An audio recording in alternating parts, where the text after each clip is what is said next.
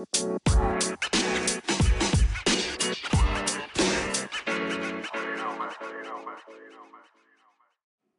you ever found yourself saying, I just don't have enough time? Or if I had enough time, I would. So often, right? We live in a time, a culture, a place where a sense of busy, busy, busy, never enough time is permeating through all of our lives in some way. Whether or not we're sitting at home waiting for someone else to call who says, oh, I'm so sorry, I'm too busy, or I've been too busy, oh, please forgive me, right? Have you ever been in that place where you feel so pushed, so rushed, and it's just like time is controlling every aspect of our lives? How we manage time is a hot topic, right?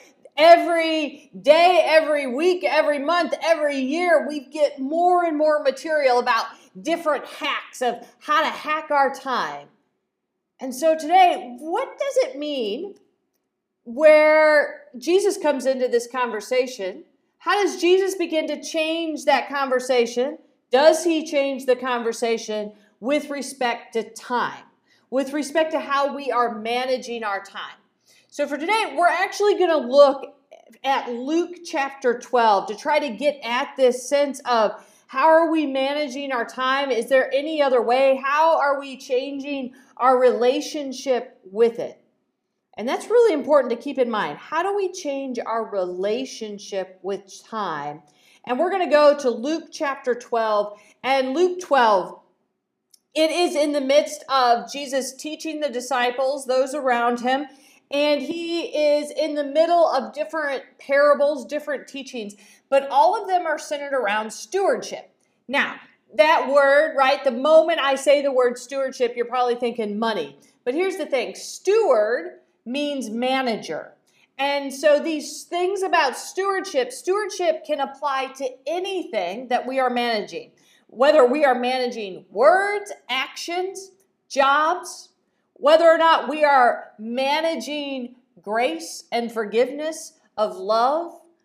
How are we good stewards of, good managers of all kinds of aspects in our life, including time? And so what does it mean to have good management, good stewardship of time in our lives? And what we have to know about Luke has got a particular perspective. We don't actually know who the writer of the Gospel of Luke is. And it's been attributed to a follower, a student of Paul's, but we don't actually know that. And it's important to know where the perspective comes from because it's a little bit different. Each of the four Gospels has a different perspective of Jesus, is highlighting something different about Jesus' teachings. And here, Luke is not trying to get people to be convinced of who Jesus is, of the life, death, resurrection, of being a follower or disciple of Jesus. That's not Luke's goal. Luke has a perspective, like he's trying to get people who have already said, wait a minute, there's something different about this Jesus. I think I want to try that. I think I want to live this way. I think I want to be connected to. And so what Luke is trying to write then is somebody who's already said, I think I want to follow that. What does that actually mean? What does it mean to have a way of living that is connected to Jesus? What does it mean to follow his teachings, to be solidified and impacted, to be changed by? That's important, to be changed by the life, death, and resurrection of Jesus. Because a changed heart means a changed life. And so today, as we're thinking about time and how are we managing time, when we understand what it means to have a changed heart, it begins to change our relationship with time, which ultimately changes our lives, right? It changes our lives. And so beginning in chapter 12, verses 35 through 37. Be dressed for service to keep your lamps lit. Be like people waiting for their master to come home from a wedding celebration who can immediately open the door for him when he arrives and knocks on the door. Happy are those servants whom the master finds waiting up when he arrives. I assure you that when he arrives, he will dress himself to serve, seat them at the table as honored guests, and wait on them. All right, so Jesus talking in parables, and parables is just a particular way using metaphors to kind of get people to get out of their one way of thinking, to try to refocus, to try to ask questions. And so here, Jesus uses the imagery of servant and master. And it's important to remember that in the ancient world, there were lots of servants and lots of masters. And a servant was tasked with waiting for the master to come home, waiting to take care of the master. And so Jesus is starting into this parable with the disciples, and he is going to align himself a little bit with the master. But let's not take it all the words too literally, but he is aligning himself of thinking through, okay, how do you prepare yourself? What are you waiting for? Like, are you waiting for your master? So here, Jesus is giving them a sense of, if he's not present, what are you doing? What are your actions and words preparing you for? And we prepare all the time, whether or not we realize it. We prepare. Often we realize it when we're preparing for celebrations or the holidays, right? We're getting close to Halloween and Thanksgiving and Christmas. And so there are preparations, there's anticipation, there are expectations of what we'll do, of what we'll try. And so we begin to prepare. But here, Jesus is trying to get them to think about like every single day. Like the way that we conduct our lives, the way that we go to work, the way that we maneuver, the way that we talk, our actions in our households, the way that we engage with friends and in relationships. What are we preparing for? Are we preparing for something good? Are we preparing for something life-giving? Do we even recognize what that is? So if we were to take stock, like right this moment, of thinking about, okay, if I am on my way to work, what am I ultimately preparing for? Retirement, maybe, right? Or as you wake up in the morning. All right, so what's on your mind as you wake up? Is it how you have to deal with, how you have to handle? Is it some problem? Because that's important. So often, right, we can't sleep. We wake up because something is heavy on us. We've got some kind of burden. We're anxious about something. And when we begin to focus on only that, what are we preparing ourselves for? Are we trying to prepare ourselves to not be hurt? Are we trying to prepare ourselves for the fear of the unknown? What are we preparing ourselves for on a daily kind of basis? Do we wake up in the morning and are like, I can't wait to see, or I can't wait to encourage, or I can't wait to love, or I can't wait to, what are we preparing ourselves for regularly? Continuing on in verses 35 through 37. Be dressed for service to keep your lamps lit. Oh, sorry, I actually just already read that. Happy are those, this is verses 38 through 40. Happy are those whom he finds alert, even if he comes at midnight or just before dawn. But know this, if the homeowner had known what time the thief was coming, he wouldn't have allowed his home to be broken into. You also must be ready because the human one is coming at a time when you don't expect him. Okay, so Jesus actually hits on what we just kind of talked about, of going, what are we often preparing ourselves for? Like this whole notion of, but know this, if the homeowner had known what time the thief was coming, he wouldn't have allowed his home to be broken into. We prepare for the worst case scenario.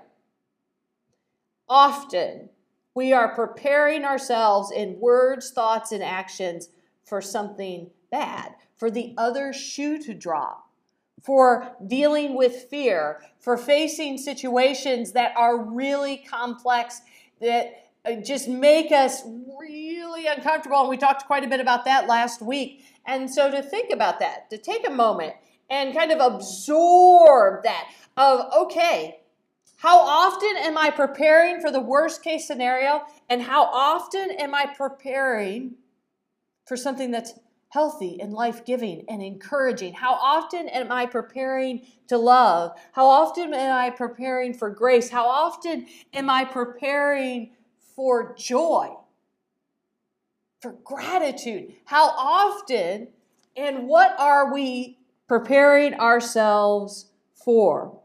Because you also must be ready, because the human one is coming at a time when you don't expect him. That sense of we so often expect the worst, and yet how often do we expect the good? How often do we prepare ourselves in joy? Do we prepare ourselves in love? Do we prepare ourselves ready to encourage and be a healing presence day to day? So think about that. All right, continuing on in verses 41 through 44. Peter said, Lord, are you telling this parable for us or for everyone? The Lord replied, who are the faithful and wise managers whom the master will put in charge of his household servants to give them their food at the proper time? Happy are the servants whom the master finds fulfilling their responsibilities when he comes. I assure you that the master will put them in charge of all his possessions.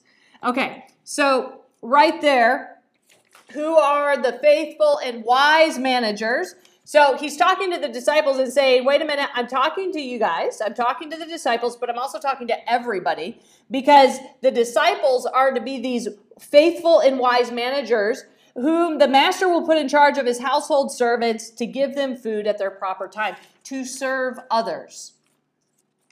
So a real sense here of we're all in it. Like Jesus is like, I'm talking to all of us, every single one of us, and thinking about what are we preparing ourselves for, and how are we going to manage that? And you may go, okay, so what has Jesus put us in charge of? God has given us gifts and abilities to help one another, to respond to each other's needs, to encourage each other, to be that presence of love in the world. We get all kinds of teachings where Jesus is like, you got to love one another, right? We get teachings of, hey, you're going to have to heal. You need to encourage. Hey, you need to be present with. You need to cultivate community. You need to draw people together so that we can do good in this world, so that we can be present with one another through all of our joys and the greatest concerns, right? This sense, Jesus is like, we're all in it.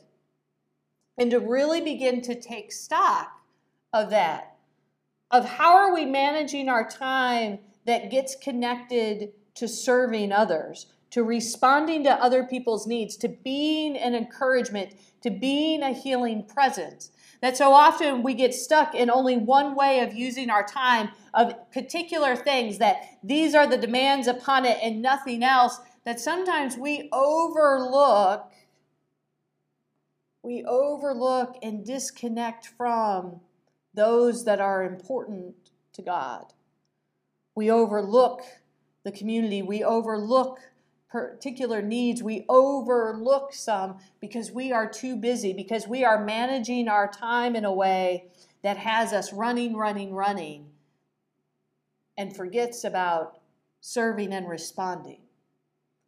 And so here, Jesus is trying to challenge them. He's trying to challenge us to really begin to take stock of that, of going, wait a minute, how are we managing our time with others? How are we managing our time with others' needs? How are we managing our time with our responses to others around us? Or are we too focused? Are we too consumed with what we are doing? With we are too busy? With never enough?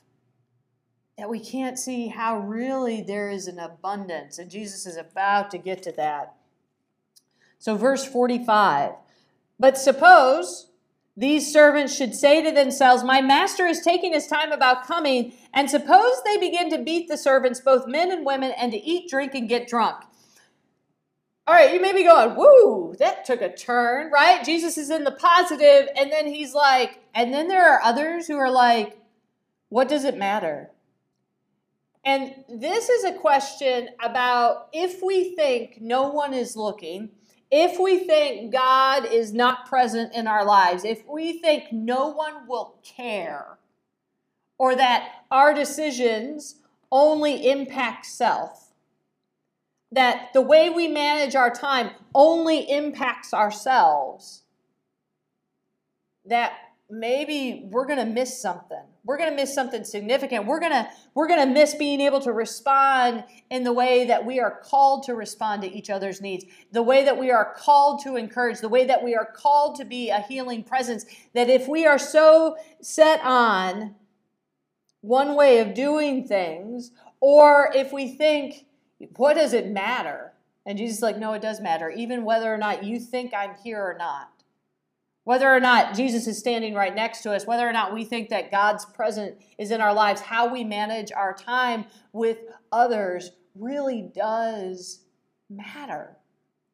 It matters to our life being able to understand that gratitude and generosity, that being able to understand God's presence, because so often as we extend love and grace to others, as we extend encouragement to others, as we are able to extend mercy to others, it comes back. We begin to understand how we ourselves are receiving it. And so this moment of Jesus going, okay, so if I'm not standing here, how are you managing it? How are you managing it with others? Because it does matter. It does matter to us. It does matter to self, how we are in community and cultivating that with others, of whether or not we think we are too busy for. Continuing on in verses 46 through 48. The master of these servants would come on a day when they weren't expecting him, at a time they couldn't predict. The master will cut them into pieces and assign them a place with the unfaithful. That servant who knew his master's will but didn't prepare for it or act on it will be beaten severely. The one who didn't know the master's will but who did things deserving punishment will be beaten only a little. Much will be demanded from everyone who has been given much, and from the one who has been entrusted with much, even more will be asked. Okay, so that sounded really harsh, right? You're kind of like, wait a minute, did Jesus just say, did he equate himself to? If he's the master, did he just about beating others? Wait a minute, how is that loving others? All right, so this is where we have to remind ourselves, Jesus is using metaphor to teach the disciples, to teach us, to get us to question.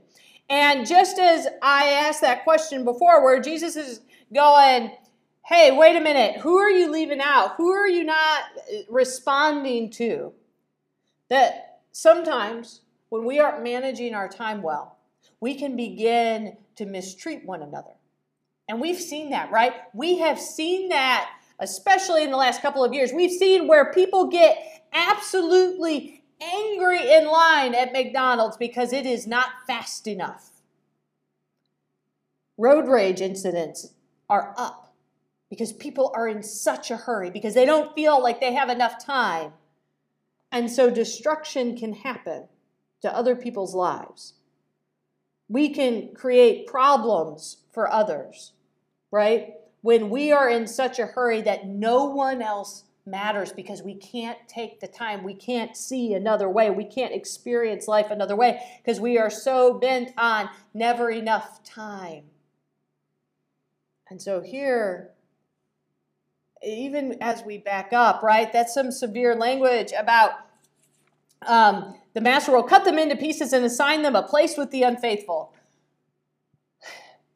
When we hurt one another, it divides us. It hurts us. It cuts us in ways, it divides our souls in ways that we don't even fully realize. When we mistreat one another, when we are cruel. And even backing up, like the whole thing, we can get pretty severe with one instance, but in other ways, right? If we aren't paying attention to our relationships, if we aren't trying to cultivate community, we might end up feeling isolated and alone. That's painful. that hurts. That's not what we want. We want to be loved and we want to belong, the two very basics of humanity. And yet, if we are not managing our time well with others, we end up doing ourselves damage as we feel lonely, as we feel like we are outside of. And so here Jesus is using the language to kind of wake them up and go, hey, what are you doing? What are you doing? Cultivating or not? How are you using your time that may actually divide and destroy? And then he says something kind of interesting, right? That the servant who knew his master's will but didn't prepare for it or act on it will be beaten severely. The one who didn't know the master's will but who did things deserving punishment will be beaten only a little. Okay, so what Jesus is talking about there is this is to the followers, right? These are to the disciples of saying, you know that you're supposed to live a particular way. You're supposed to be leading in love. You're supposed to have this changed heart. You're supposed to be experiencing grace. You have been given so much grace, so much forgiveness, so much love, and that you're supposed to respond and show it in the way that you interact and engage with others. And yet, when you know it and don't do it, it's far more painful. And we know this. We know this in other instances. Like if your doctor says, you know you need to change, right, and whatever that list is. Or, personally, like maybe, you know what, I really need to change up some habits. I need to change up my relationships. I need to change up this. I need to be doing this. I need to prioritize this. And we don't do it. So often the consequences can be so much more severe. How often have we said to ourselves or to others, you know better? That's what Jesus is saying. Used a few more words, but you know better. Right? And so sometimes we use that term like you know better, you do better. And so here he's like, you know better, but are you going to make excuses? And sometimes we do. We make excuses because we go, nope, too busy, can't do that. We make excuses because it's uncomfortable. We make excuses because it's hard. We make excuses of, well, I can't change because of. And here, Jesus is like, ooh, be careful of that. Because when we're not managing our time well for ourselves and for others, things can become fractured, things can fall apart, things get overlooked, pain can be felt by others, and we don't really want that. And then he finishes up with this. And this is really important for us to remember.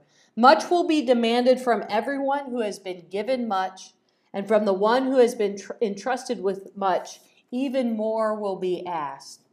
We have been given an abundance of grace. We have been given an abundance of love. We have been given an abundance of, right? Hope, joy, mercy, forgiveness, encouragement, healing.